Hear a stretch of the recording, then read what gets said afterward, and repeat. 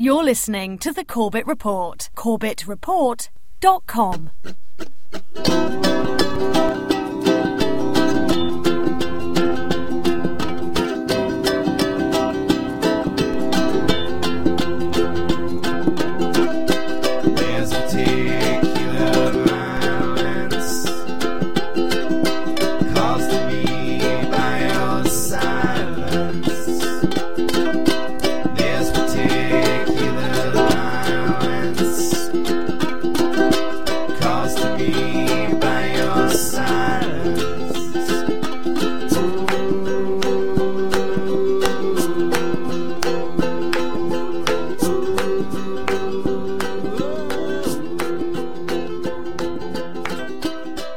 Welcome back, my friends. Welcome back to another edition of the Corbett Report.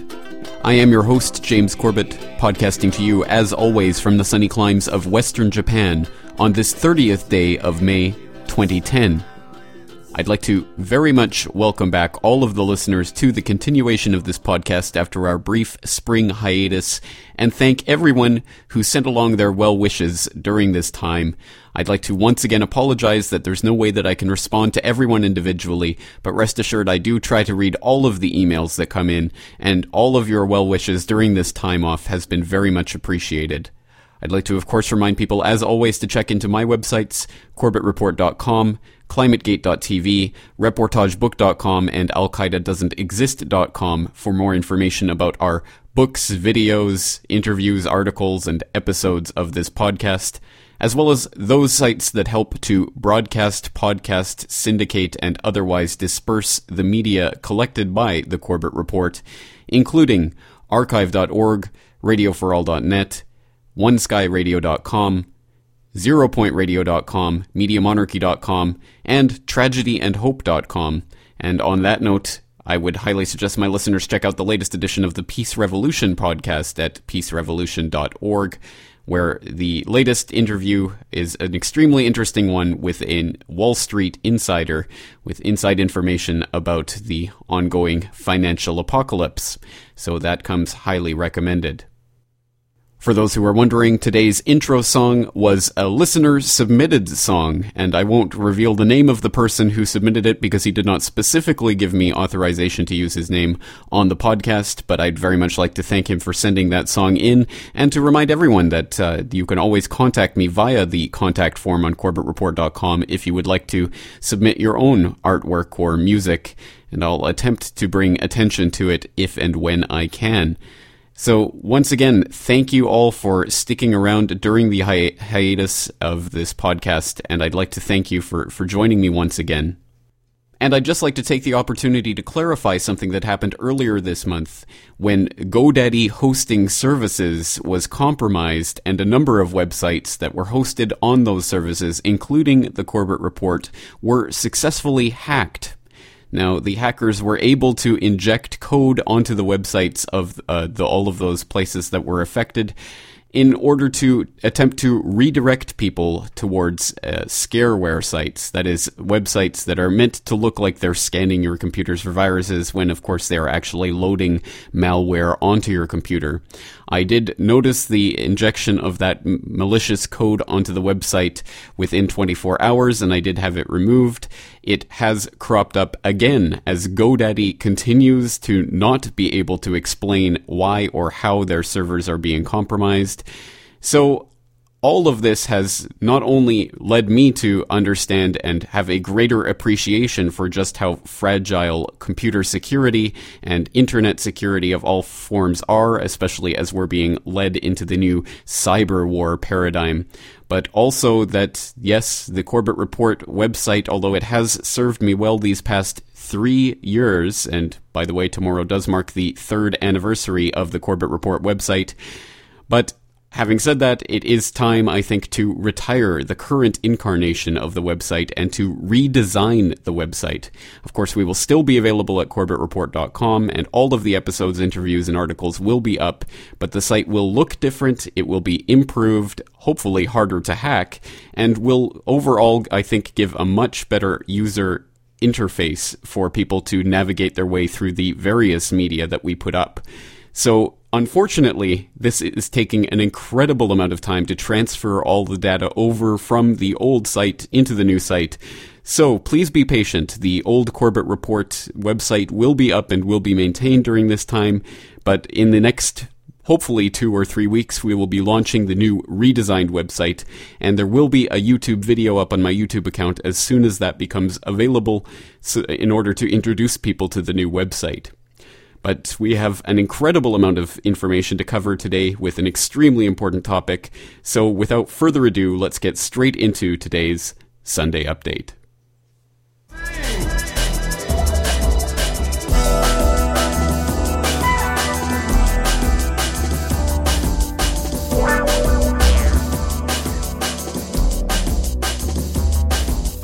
This is James Corbett of CorbettReport.com with your Sunday update for this 30th day of May 2010.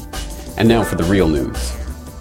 In our top story this week, intelligence analyst and Washington Times columnist Jeff Stein penned a column last Tuesday confirming that the CIA has made fake videos of Osama bin Laden. The admission comes in a story about U.S. intelligence plans to set up Saddam Hussein by creating fake tapes of an actor portraying Hussein having sex with a young boy. In that story, Stein notes, quote, "The agency actually did make a video purporting to show Osama bin Laden and his cronies sitting around a campfire, swigging bottles of liquor and savoring their conquests with boys," one of the former CIA officers recalled, chuckling at the memory. "The actors were drawn from some of us darker-skinned employees," he said, end quote. The article then goes on to note that the CIA unit in charge of the operation, the Office of Technical Services, gave up on the project, and it was then taken up by the military. This information further corroborates what has already been revealed about signs that the Psychological Warfare Division of the Pentagon has been releasing fake Osama bin Laden tapes at regular intervals since 9/11. Some of the more infamous examples of those faked videos include a video of bin Laden that was supposedly released by Al-Qaeda in 2006, despite the fact that the exact footage had aired several months previously in The Road to Guantanamo, the Michael Winterbottom docudrama, and a 2004 video purportedly showing bin Laden, which was exactly identical to a video released in 2007. In 2007, computer security consultant Neil Krawitz revealed at a security conference that an analysis of quantization tables in JPEGs extracted from As-Sahab videos showed that the Al-Qaeda watermarks were inserted at the same time as Intel Center, a US-based contractor which sells and distributes footage of terrorist groups. Intel Center CEO Ben Vensky was the former director of intelligence at VeriSign company iDefense, where he served with Jim Melnick, a 16-year veteran of the U.S. Defense Intelligence Agency. Melnick specialized in psychological operations and had previously been assigned to the office of Defense Secretary Donald Rumsfeld. Stein's latest revelations merely offer further confirmation of the U.S. intelligence and military involvement in creating fake bin Laden tapes. Both the CIA and the Defense Department have yet to comment on this developing story. In other news this week, CBS is under fire for attempting to depict all those who question the official government position on geoengineering or the safety of fluoridated drinking water as anti-American conspiracy theorists. I got a little intel on Professor Scott. He has a history of espousing various conspiracy theories. Sharing them with his students got him into a little trouble. Every university has at least one unconventional professor. Oh, come on, Peyton. This guy's ideas here are totally anti-American. Look at this. Water fluoridations, tsunami bombs, chemtrails. Numerous scientific studies spanning back to the beginning of the water fluoridation program itself have confirmed that sodium fluoride is detrimental to human health. These studies have concluded that sodium fluoride is an endocrine disruptor and a neurotoxin which alters the thyroid, increases the chances of contracting deadly bone cancer in young boys, lowers IQ, and causes dental fluorosis. In several documented examples, overfluoridation of city water supplies have resulted in death. In 2000, Dr. William Hertzie, the vice president of the EPA's own scientist union, testified before the Senate on the ill effects of water fluoridation. Our union represents the staff, scientists, lawyers, and others who analyze hazard exposure and economic data and advise management how to use them in public health protection. I'm not here today to speak for EPA, but rather the union, founded 17 years ago to protect EPA workers from unethical pressure by EPA managers. It was on that basis in 1985 that we first got involved in this issue. In 1997, we voted to oppose fluoridation, and our opposition has grown stronger as more adverse data on the practice has come in. In the interest of time, let me state our recommendations first. We ask that you order an independent review of the cancer bioassay of sodium fluoride mandated in 1977 by Congress. Evidence for carcinogenicity in that assay was systematically downgraded by a special executive branch commission appointed and run by the very agencies that Congress did not trust to run the bioassay in the first place. That action saved fluoridation temporarily. We ask that you order chronic toxicity studies on the 2 waste products that are now used in 90% of fluoridation programs. EPA says there are at present no chronic toxicity data on them, and we ask that you order EPA set an MCL for fluoride that's truly protective of all American citizens, infants and adults alike, because the current one does not, in violation of the Safe Drinking Water Act. We ask that you order epidemiology studies using dental fluorosis as an index of exposure to determine the extent of other toxic effects, especially effects on the brain and bone in the population that are attributable to fluoride. We ask that you convene a joint congressional committee to give this issue the full airing that it deserves. It's been 23 years since the last one, and it's high time for a new one. The documented scientific concerns over such issues are being portrayed as signs of mental derangement on primetime television, although that perhaps is not surprising. The current White House communications czar Cass Sunstein co-wrote a paper in 2008 for the Harvard Law School in which he advocated the government employ covert agents to infiltrate groups with views that the government opposes and disseminate government propaganda amongst them. Startlingly, he even suggests that the government may one day ban or tax conspiracy theorizing. One of the examples he gives of pernicious conspiracy theorizing is the idea that sunlight is good for you. Earlier this year, NBC admitted to a practice called behavior placement, whereby they attempt to influence viewers' actions by portraying characters in their dramas and comedies engaging in desirable behavior. Finally this week, ABC News is in trouble once again for attempting to portray climate change skeptics as deranged white supremacists.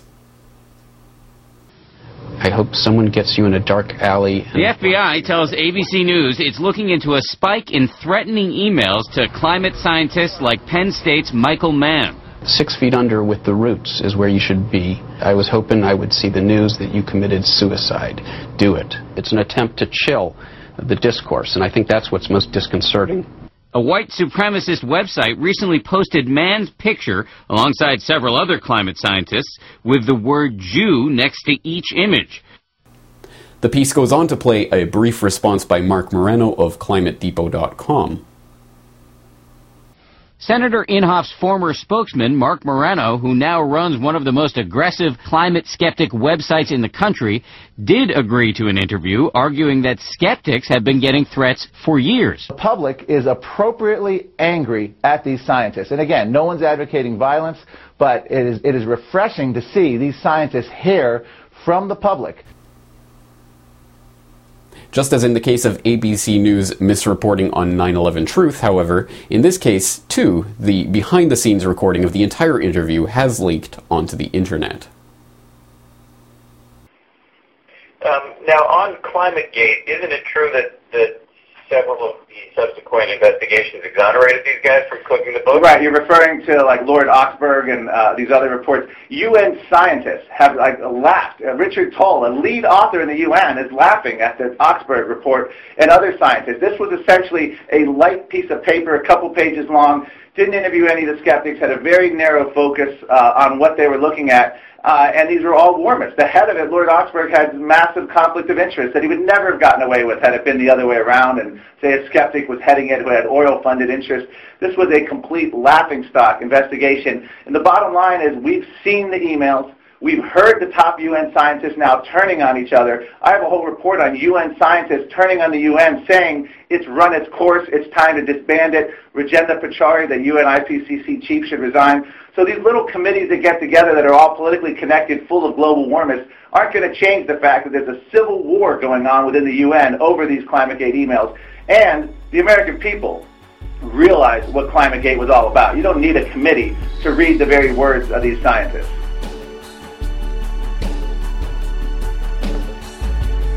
Now, stay tuned for episode 131 of the Corbett Report. Bilderberg 2010, where we talk to Daniel Estulin, Charlie Skelton, Neil Foster, and Dave Derby about this year's Bilderberg conference. Welcome to episode 131 of the Corbett Report podcast, Bilderberg 2010. Now, as my more observant viewers and listeners out there will have noticed by now, this is another podcast episode that is being made available simultaneously as MP3 audio and as a video, available on youtube.com/Corbett Report, Vimeo, and other file-sharing sites. So, to all of those who are watching today's episode, once again, I'd urge you to go to corbettreport.com in order to download the audio MP3 of today's podcast, as well as to find a documentation list with links to all of the documents cited in this podcast, and indeed in every episode of the Corbett Report.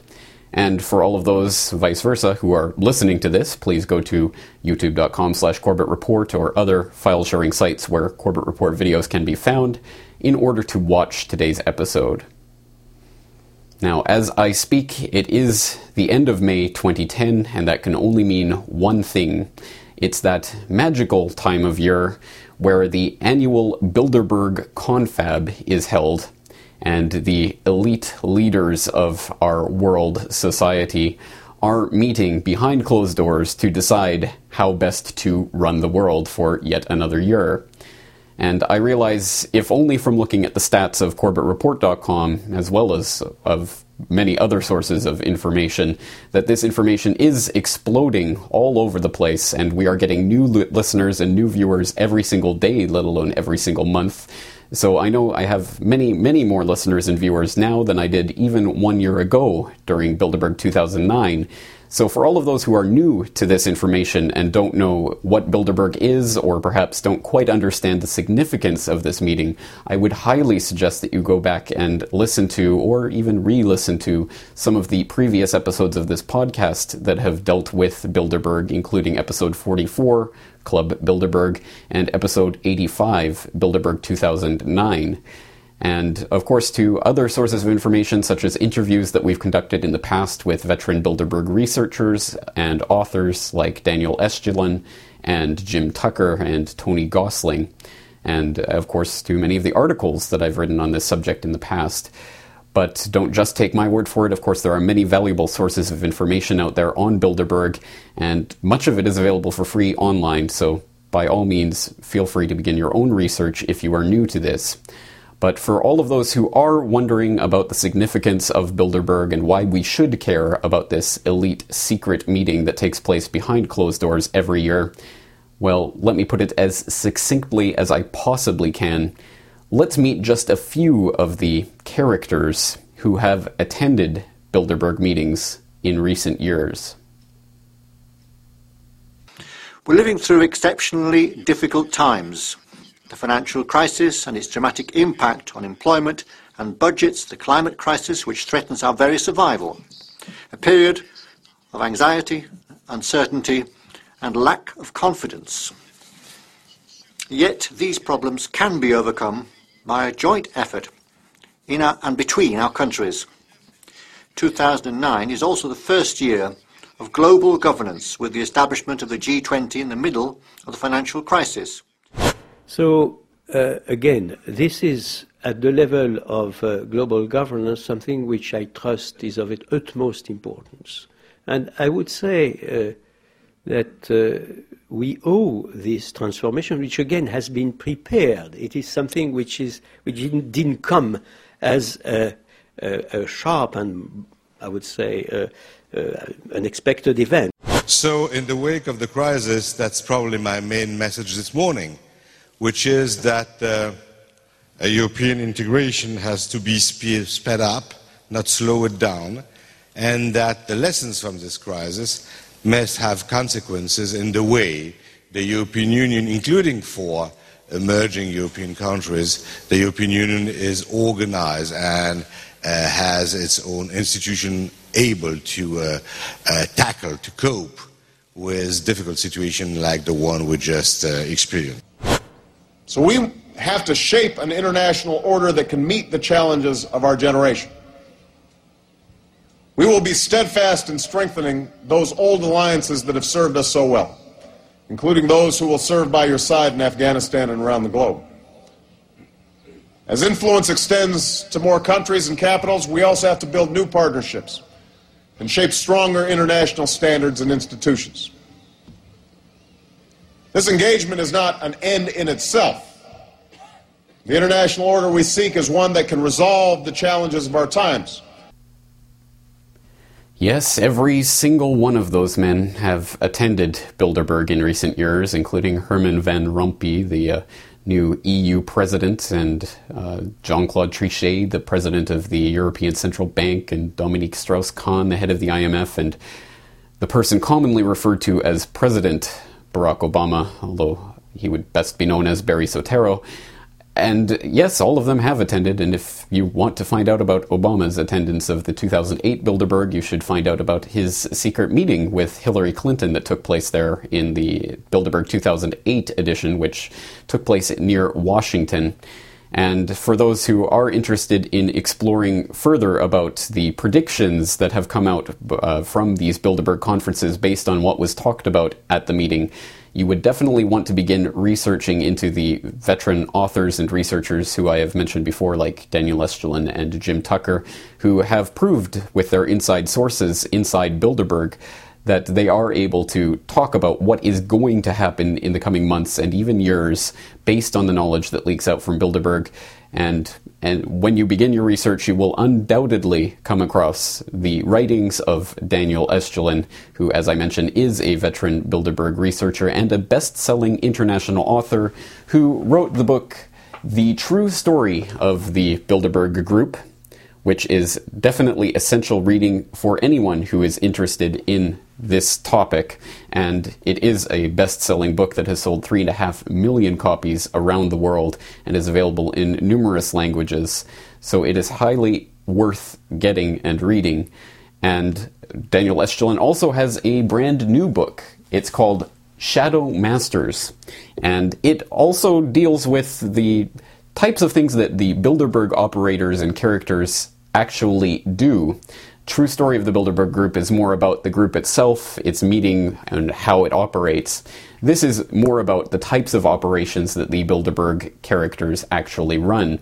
So it's definitely a valuable addendum. And on that note, the appendix to the recently released Shadow Masters actually contains images and recreations of various documents that have leaked out from Bilderberg over the years that Estulin has managed to garner from his sources. So it is highly recommended that you do pick up this book, if only for the appendix itself, which is as fascinating as the book in total. But to get to the meat and potatoes of today's episode, it was my great honor to speak once again to Daniel Estulin this year, not only about his brand new book, Shadow Masters, but also about the information that he's managed to gain from his sources inside Bilderberg about the Bilderberg 2010 agenda. That's right, Daniel Estulin has done it once again. He has gotten the actual leaked agenda for this year's meeting. So without further ado, let's take a listen to my recent conversation with Daniel Estulin about the Bilderberg 2010 agenda and what will be on the table behind closed doors for this year's Bilderberg meeting. So tell us about this year's Bilderberg conference. Well, as always, I mean, I'm a little bit disappointed in the Bilderbergers lately because we've infiltrated them so long time ago that now, I would think that, they would have taken certain precautions and measures, especially coming, to my part of the world. But obviously, or they don't care, or they simply become careless, or too old, or whatever the story is. But, a few days ago, I received from my sources a Bilderberg meeting agenda items, which I very much like to share with you listeners. Please do. Okay, well, number one on the agenda is, will the euro survive, ?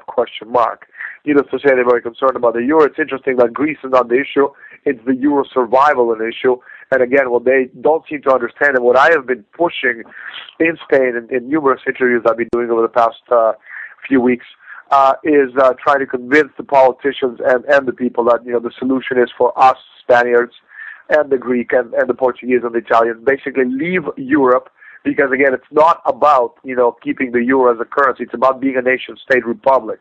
It's about working together, going back, to being the fatherland of nations, the Charles de Gaulle concept, which has nothing to do with the Bilderbergers and the European Union trying to put together a monetary union, which simply doesn't work.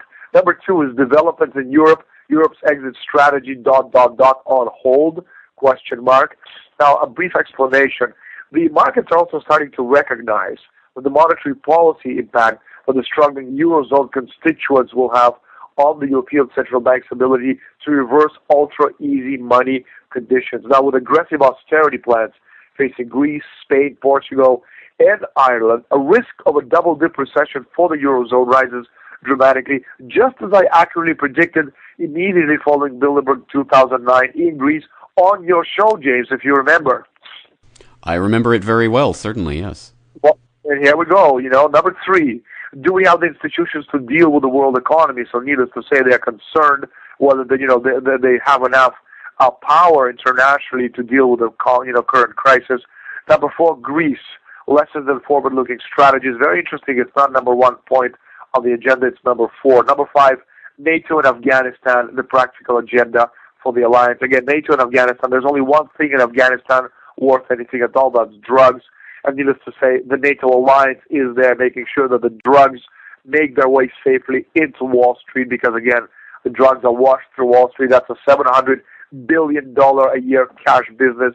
If you eradicate drugs or if you legalize them, the entire world economy will collapse onto itself. So needless to say, a very interesting key point on the Bilderberger agenda. And again, interesting also to keep in mind that all the royal houses, of course, are represented at the Bilderberg conferences, and the British Crown has been into the drug trade, going back to the British East India Company and China. So needless to say, they are very familiar with drugs and making money from drugs. Number 6, Iran and Russia, economic and financial threats to the alliance. Again, Iran is a diversion. The key element of the entire thing is Russia. The United States is building 13 super secret bases in Afghanistan, all of them bigger than the rest of the bases anywhere in the world. Again, Iran is a diversion. It's Russia that they're after. If there's going to be a preemptive attack, Russia is obviously from the south. Is going to get hit very, very hard. And all of these 13 bases are going to house a very important contingent of NATO soldiers. Number 7, the consequences of war against terrorism. Number 8, the influence of domestic issues on American foreign policy. Number 9, the outlook for Japan's economy. Very interesting, knowing that you live in Japan. I'll certainly get back to you, with what they said about that. And number 10, the future of U.S. dollar, alternative scenarios. And I got, from our sources in Bilderberg, clarification on that issue. Bilderberg is basically, as I said on your show last year, is positioning itself to destroy the U.S. dollar, and according to my source in Bilderberg, who stated candidly that, and I quote, the Obama government may not be in the position to do anything about it. Now again, as I said a long time ago, if the United States dollar plunged, the collapse of the fictitious mass of outstanding dollar-denominated internal credit brought about by either devaluation or a hyperinflation of what are nominally U.S. dollar-denominated obligations would in itself prompt the sudden collapse of the entire world physical economy into a generation-long global new dark age of our planet as a whole. Now I'm just going to say it one more time. If ratified, the Bilderberg plan would result in a virtually certain destruction of the United States. We talked about this, you and I, when I was in Thailand, right, during the G20 meeting in November when they tried to pull that stunt off, except that the Russians and the Chinese told them to, pound sand. And, this has been the treasonous intent of this Bilderberg group since its first meeting back in 1954. Again, it's important to understand, if listeners are wondering why the American delegates are not doing anything about it, is that they're part of the plan. They're treacherous, and treasonous folks. They don't represent us, the people, and they certainly don't represent our governments. They work for a cabal known as the Bilderbergers, who also have, very powerful interests above them, but basically, again, these secret private organizations, their idea is to destroy the world economy, and that's what we're seeing right now.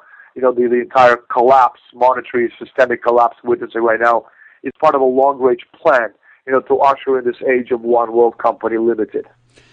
Absolutely right, and absolutely fascinating that you've done it once again. You've cracked the nut, and you've gotten the inside information. So thank you so much for sharing that again with my listeners. And just as we're wrapping up here, I'd like to contemplate the possibility that the increased scrutiny of Bilderberg over recent years has actually caused Bilderberg as a talking shop to perhaps decrease in importance, because we know that the Bilderberg steering committee has always been the more important core nucleus of the group, where the real decisions are really made. And is it possible that now that it's coming in the light of scrutiny, the shadow masters are just retreating to an even further level of secrecy that we're unable to penetrate? Well, the steering committee has always been a tough nut to crack, and there's such a small group of insiders that I've never had any sources. Obviously, I mean, we're talking about a group of 6 people, and but we have had amazing success with people who are very close to the steering committee. It's true what you're saying that they're probably going to retreat even further to a cocoon, but it's also true that the meeting themselves.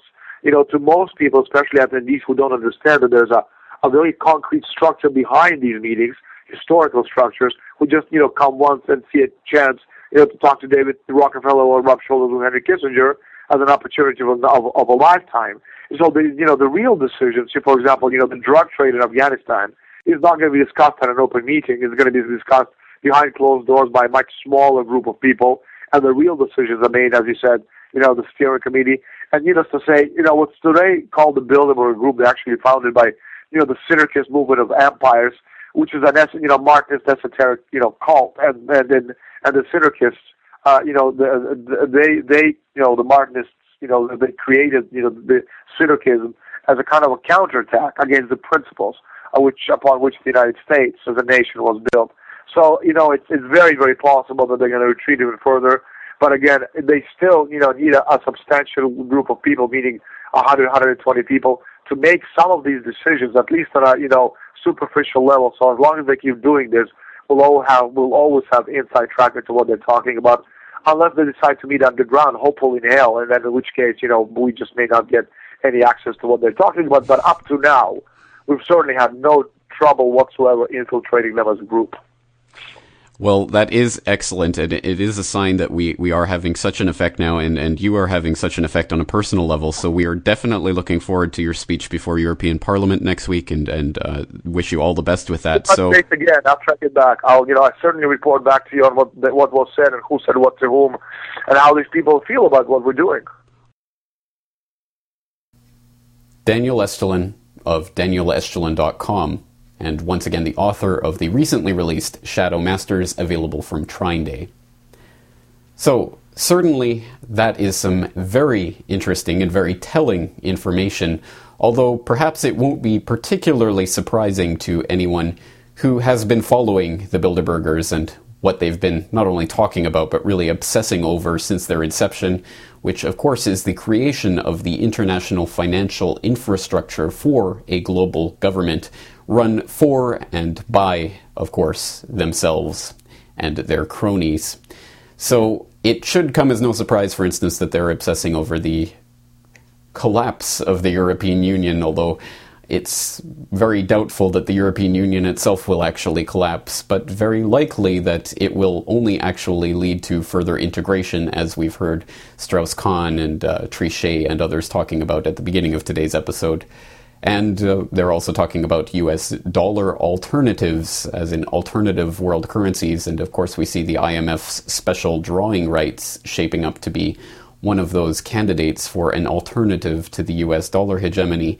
And again, this is something that it will not necessarily benefit you or me to have the US dollar as the world reserve currency, any more than it will benefit us to have an SDR as the world reserve currency. But at least if the world reserve currency is a national currency, then we have at least that much to say for it. When it becomes an international currency administered by a completely non-democratic body to which you and I have absolutely no say, like the International Monetary Fund, well, then we step just one step further into the tyranny of totalitarian world government.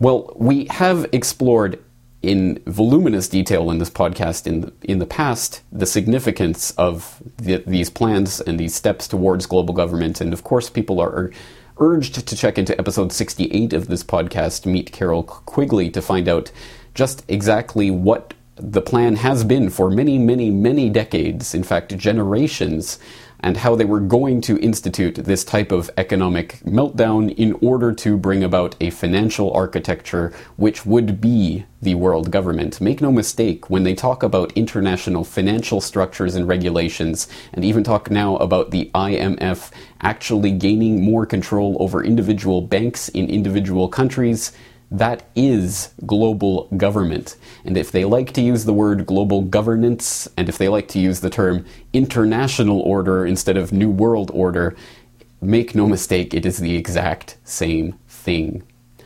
Well, the question, as always, becomes what can you or I, people who don't have these sources inside Bilderberg, who really have no say in these meetings or what will be covered or and no way to put our input into these meetings, how are we to react to this, and what are we to do in order to have some effect in shaping the world order that is taking place around us?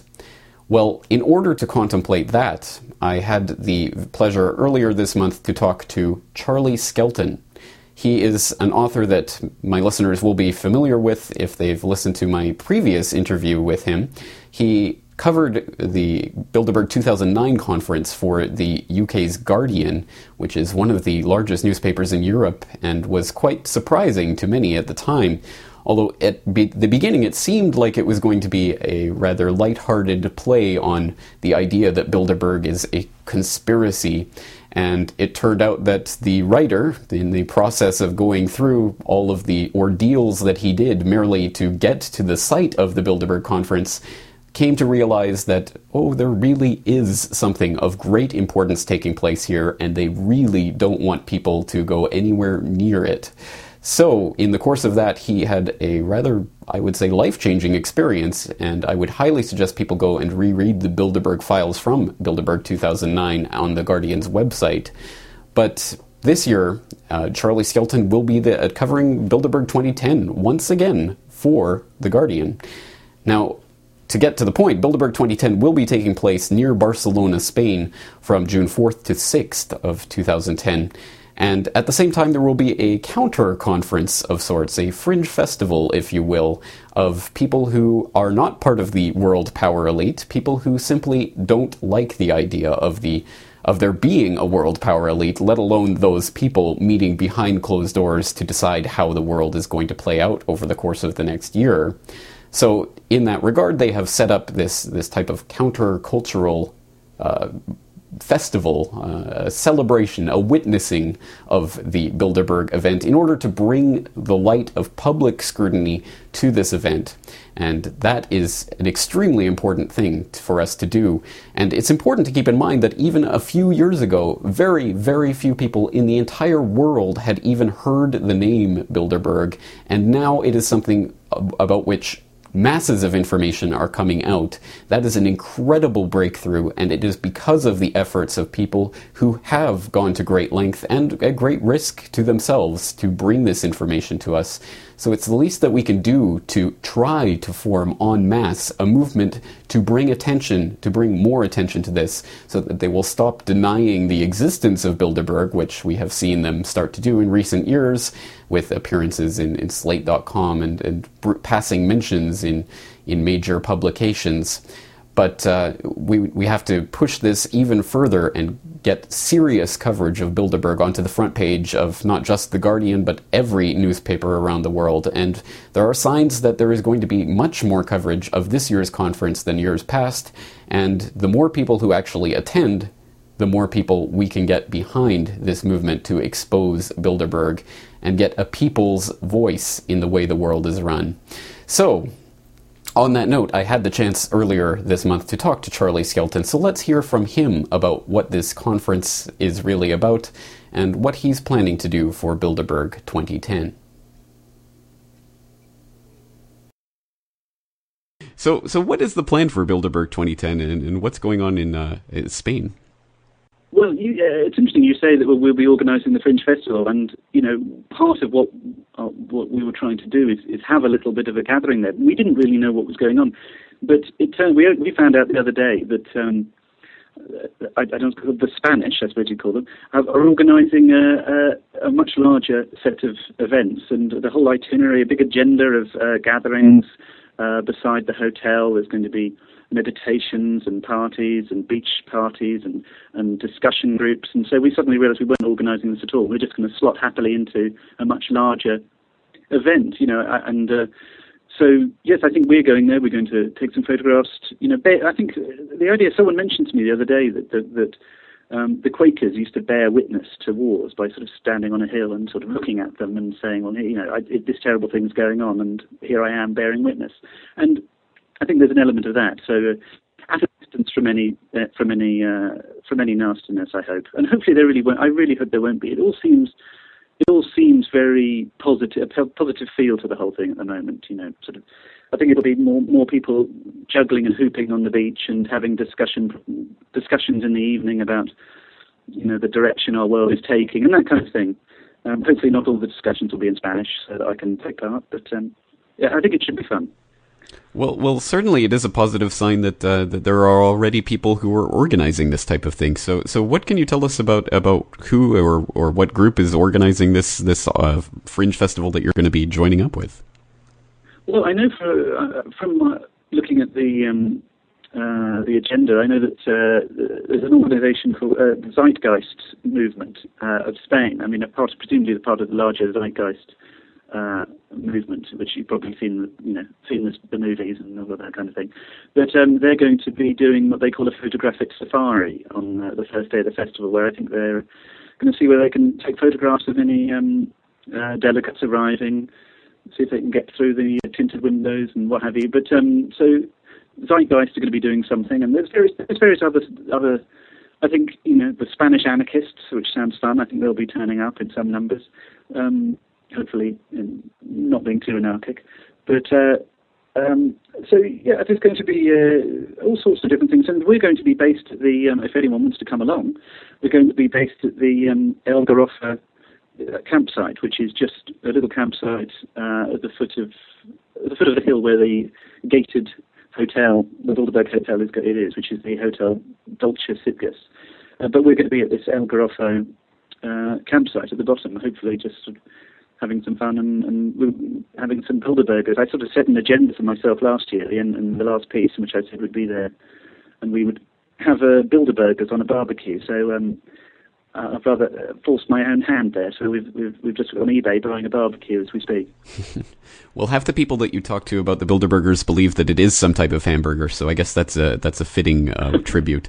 Well, it is great to see that people are taking this initiative, and I certainly do hope that there isn't any of the shenanigans and things that you experienced last time. But it's one thing to hope that that's not the case, and another thing for it to be the case. And we know that there is a long history of Bilderberg minions harassing people at the borders and really giving people a hard time when they try to enter the country even. So are you concerned about this? What do you think? Do you have any strategies for this? Or is there anything any advice that you'd like to give people who are thinking about going to Spain or anything on this issue?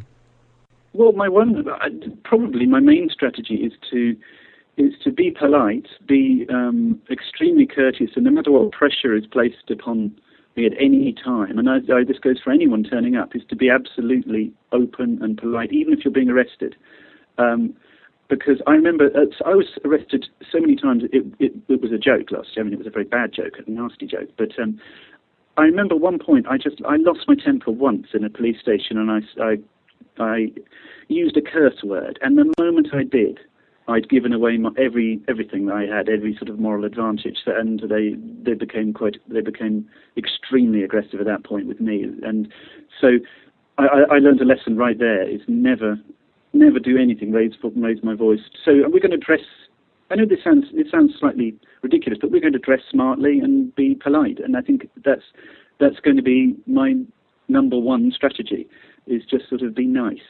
And also be aware, I think, that the that the local police in the area are going to be under the most enormous pressure. And I witnessed this pressure last time in Greece, where you could tell that the chief of police there had never seen anything like it. He looked like a man at the end of his tether, because you can imagine the amount of pressure that's on him and on the local police generally. So, I'm reasonably sympathetic towards them, because this is going to be the biggest day of their career in many ways. In terms of the job they have to perform, the biggest week. So, I'm going to be sympathetic towards them, and hopefully they'll be sympathetic towards me. Fingers crossed. Once again, Charlie Skelton, whose writings will be available from the Guardian website. Now, Charlie Skelton and the conference that he is attending is extremely exciting, and I will include a link in the documentation section for today's episode to the Facebook page about the conference, the counter-conference that he is taking part in. And if you have time and resources, I would certainly encourage anyone listening or viewing this to attend, because, of course, numbers are important in this case, and the more people that we can get there, the less chance they'll have to be able to harass and intimidate every single person who is there. And that's something that we saw at Bilderberg 2008, where the people who were protesting outside the hotel near Washington were actually able to disrupt the conference itself simply by the incredible noise that they were making outside of that conference. That was an incredible thing to witness and to behold, so I would suggest people go and take a look at that for an example of what the people can accomplish when they actually do go out there and become a physical presence to protest and show that they do not take part and do not want to give their power over to this elite, illustrious club. But on that note, there are, of course, other ways in which we can manifest our protest towards what is taking place and these types of behind closed door meetings. And an excellent example of that came from this year's Trilateral Commission meeting in Dublin, Ireland. Now, the Trilateral Commission meeting is something akin to the Bilderberg, a high-level talking shop for power players, whereas Bilderberg is specifically about Europe and North America and the ties or lack thereof between those two power centers. The Trilateral Commission, as its name might imply, involves not just Europe and North America, but a third part, which is Japan.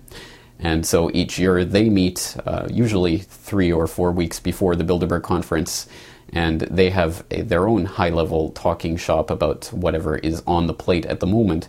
And in Dublin, Ireland this year, apparently the Iran war is once again on the table and is being talked about as a serious possibility.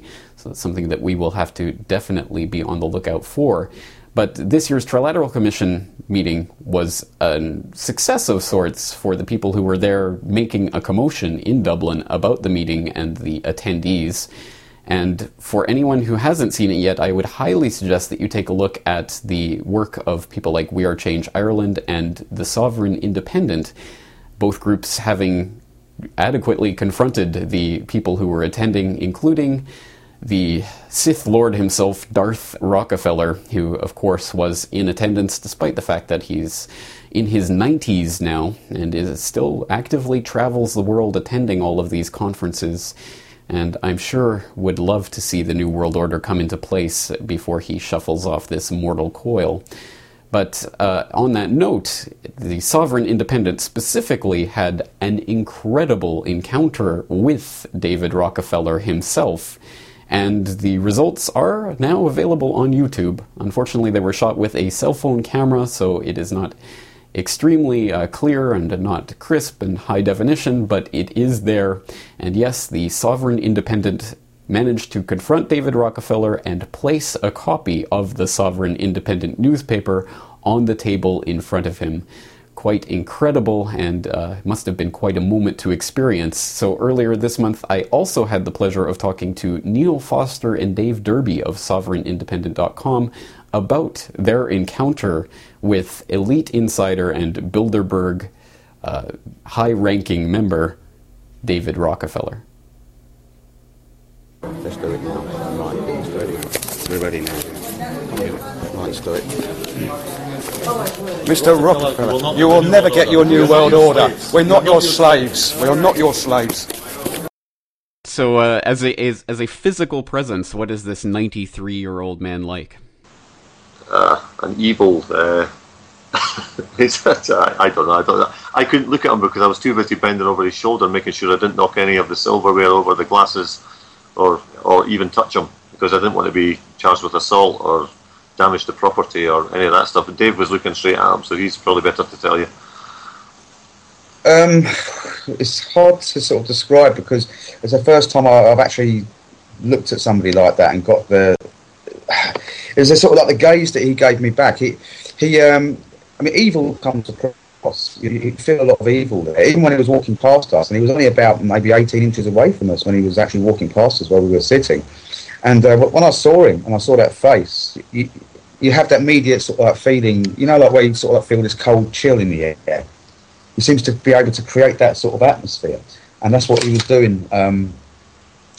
That's basically my first impression of it. But then when I was looking at him at the table, I could see coldness in his eyes. You know, it was like dead eyes. I suppose that's the best way I can describe it. Like I say, it only happened yesterday, so again, a lot of it is all coming back to me now. You know, in hindsight, you know how I felt when I actually looked at him. But certainly, it wasn't a beneficial feeling in any way. Yeah. I can imagine the Darth Vader theme playing in the background as he walks by. You could actually cut a knife at the end of it, and that was the thing. You know, as we were walking away, you could cut the atmosphere with a knife. It was silent in the place, and as we were walking away, people were moving aside for us, and we just had almost like a red carpet out of the building.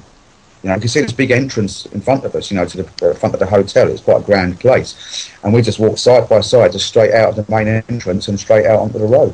Right. And as we were, you could feel the atmosphere. You could cut the atmosphere with a knife. And at any point, what I was worried about was at any point we're going to be apprehended on our way out, or someone's going to take my camera or something like that. But we got out, miraculously, we got out. We even walked past the police and that. We got outside onto the street. So it was, I don't know, in a way it felt like we were sort of like running the gauntlet, because at any point someone could have stopped us. So it was a very unique situation that I've been in, that I've never really been in before. It's 1 minute you'll never forget. 1 minute we'll never I guess not, but I think you handled it extremely well, especially that you were concerned not to touch them or not to, you know, interfere with them in any way, just to do what you needed to do and get out. I think that's the best way to do it in that situation, especially when it's just the two of you. And it was just the two of you, right? Yeah. It was just the two of us in there at that time. I mean, it was just chance, because, you know, it was on the Sunday morning, and the talks were all over by then, you know, but there was still the trilateralists all there. You know, a lot of them would have been there on Sunday. So, and we decided to make our way back down and get some breakfast and that. We stayed in Dublin overnight, and we went to get some breakfast, and the place where we went the day before was closed. So at that point, like Neil said, we said, well, why don't we go to the Four Seasons where the trilateral was being held, just for the crack, you know?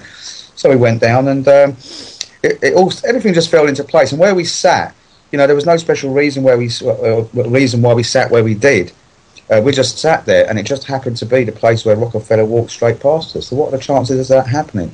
You know, everything fell in place for us. It's almost divine. Neil Foster and Dave Derby of the Sovereign Independent.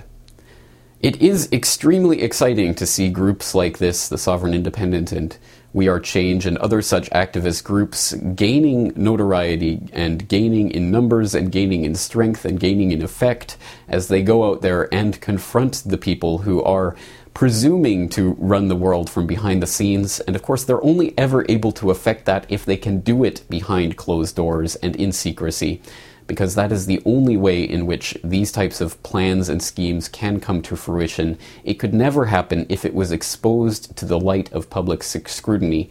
And that's why these types of actions are so important. And it really is important to remember that even a few years ago, people like the Rockefellers and Brzezinskis and Kissingers of this world moved around with relative impunity. And in years past, in many years ago, people were able to walk right up to Bilderberg attendees and have conversations with them in the courtyard of the hotels where they were taking place. The very, very few people who actually knew about the existence of the Bilderberg group at that time, people like Tony Gosling.